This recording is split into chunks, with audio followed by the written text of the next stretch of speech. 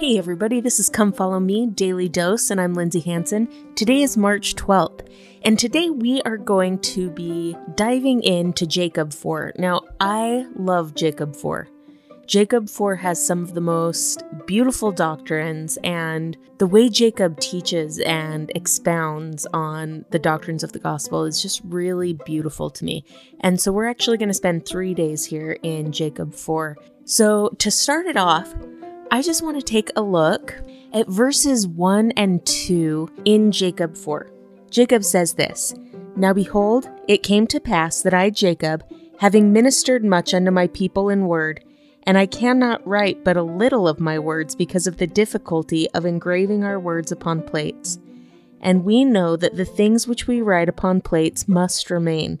But whatsoever things we write upon anything, save it be upon plates, must perish and vanish away.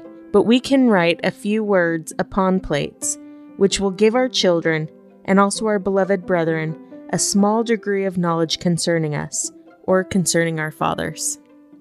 Now, I really like this because I remember thinking how hard it must have been for the writers of the Book of Mormon to not only engrave upon metal, but also to just lug those plates around everywhere. It must have been a really difficult task, and I love that Jacob kind of owns that here.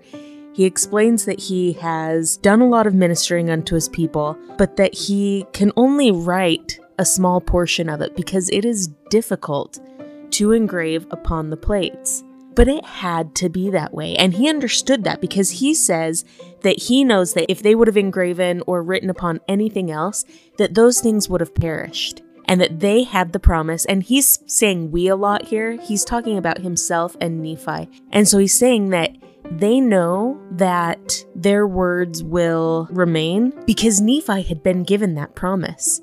A couple times in the book of 2nd Nephi, Nephi explains that he had received a promise from the Lord that his words would endure and would be given unto his descendants someday. So Jacob has that same trust and that same hope that the reason why he's writing and the reason why he's engraving upon these plates of metal is because these words will remain and will be a tool used for converting his posterity. So Jacob knew that they had to engrave upon plates of metal so that their words could remain. And if you think about it, the Dead Sea Scrolls were written upon papyrus, right? And they are about 1800 to 2000 years old. The golden plates, when Joseph Smith received them, were about 2400 years old. So the Book of Mormon was much older than the Dead Sea Scrolls. Some of the scrolls were intact, some were in large pieces, but most were in tiny scraps. And that left historians with a jigsaw puzzle that they tried to piece together and that they hope is right. But if you think about Joseph Smith receiving the golden plates, he was able to translate quickly because the record was completely intact. And so that was a really important aspect of the writings of these ancient prophets. It was difficult and it was labor intensive to write upon plates of metal, but there had to have been an understanding, like Jacob had, that it was necessary so that their words could remain. Metal plates in Joseph Smith's day sounded absurd. In fact, Joseph Smith was mocked often for talking about the golden plates. Since then, however, records upon metal plates have been discovered in several different countries. There's something called the Pyrgi gold plates. I don't know if I said that right. And they date back to 500 BC, and they were discovered in Pyrgi, Italy. And it was a religious text. The Phoenician copper plates date back to 1800 BC, which is actually like the oldest metal plate record that we have. The Etruscan gold book, again, not sure if I said that right, was discovered in Bulgaria, dates back to 600 BC. There was a copper scroll with the Dead Sea Scrolls, and it survived better than any of the papyrus scrolls. There's one called the Korean Sutra gold plates, and the interesting thing about that one is that they were actually discovered inside a stone box, much like the gold plates that Joseph Smith was given. There were the silver scrolls. The cool thing about the silver scrolls is that they date back to the same time period as the golden plates, 600 BC, and they were discovered just west of Jerusalem.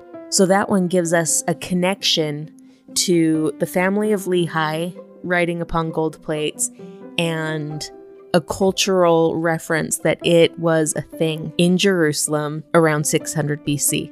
The Darius gold plates were discovered in Iran. They date back to 515 BC. And the Orphic gold tablets were found in several places in Greece and Italy, and they date back to 400 BC. So I apologize for the random little history lesson there.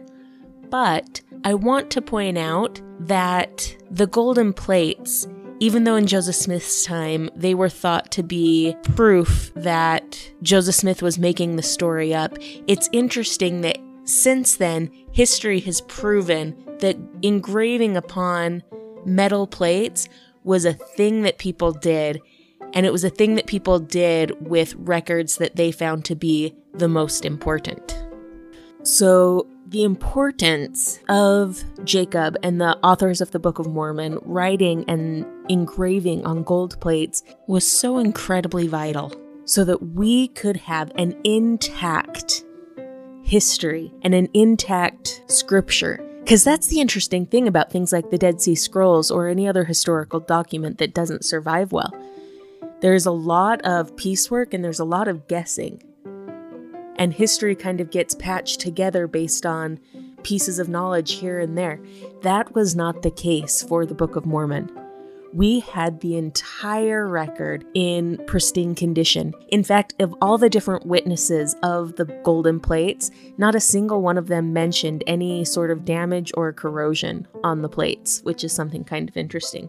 So Jacob, even knowing how little he could write, in verse 3, he takes time to write and to express how he hopes that this record will be received. In verse 3, he says, "Now in this thing we do rejoice, and we labor diligently to engraven these words upon plates, hoping that our beloved brethren and our children will receive them with thankful hearts, and look upon them that they may learn with joy." I've never thought to express gratitude for the writers of the Book of Mormon. And I love how Jacob expresses that he hopes that his children will receive them with thankful hearts. I've always been grateful for the Book of Mormon, but I'm discovering this verse a new gratitude for the writers of the Book of Mormon and their work. Now here's what I love. Jacob goes on, and in verse 4, he talks about the reason for their labor. He says this, For this intent have we written these things, that they may know that we knew of Christ, and we had a hope of his glory many 100 years before his coming. And not only we ourselves had a hope of his glory, but also all the holy prophets which were before us. There are so many things that I love about this verse. First of all, when I read the scriptures, I know that those prophets knew Christ. I can feel that testimony in their words. And so I love that that was his hope, that the people who would read these things would know that they knew Christ. And then this phrase right here, and had a hope of his glory. Even before his coming, they hoped for his glory. They believed he would come, and they had faith in the mission of Christ. And that all the holy prophets from Adam on down had that same hope for the Savior and in the Savior. Every prophet has testified of him. Every prophet desires to bring us closer to him. So Jacob says that they had a hope of his glory. But my testimony to you is that because of the work of the Book of Mormon authors, I have a hope because of his glory. I know Christ because of the Book of Mormon. I know who he is. I know what his mission was. I know what his atonement can do for me. And because of the writing of the Book of Mormon, I have a hope because of the glory of Christ. So in that sense, the Book of Mormon does exactly what it set out to do, to convince us that Jesus is the Christ.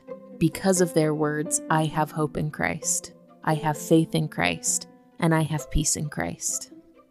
Thank you so much for listening today, you guys. If you're liking this podcast, make sure to subscribe, to like, to comment, and to share with others. This has been Come Follow Me Daily Dose, and I'm Lindsay Hansen.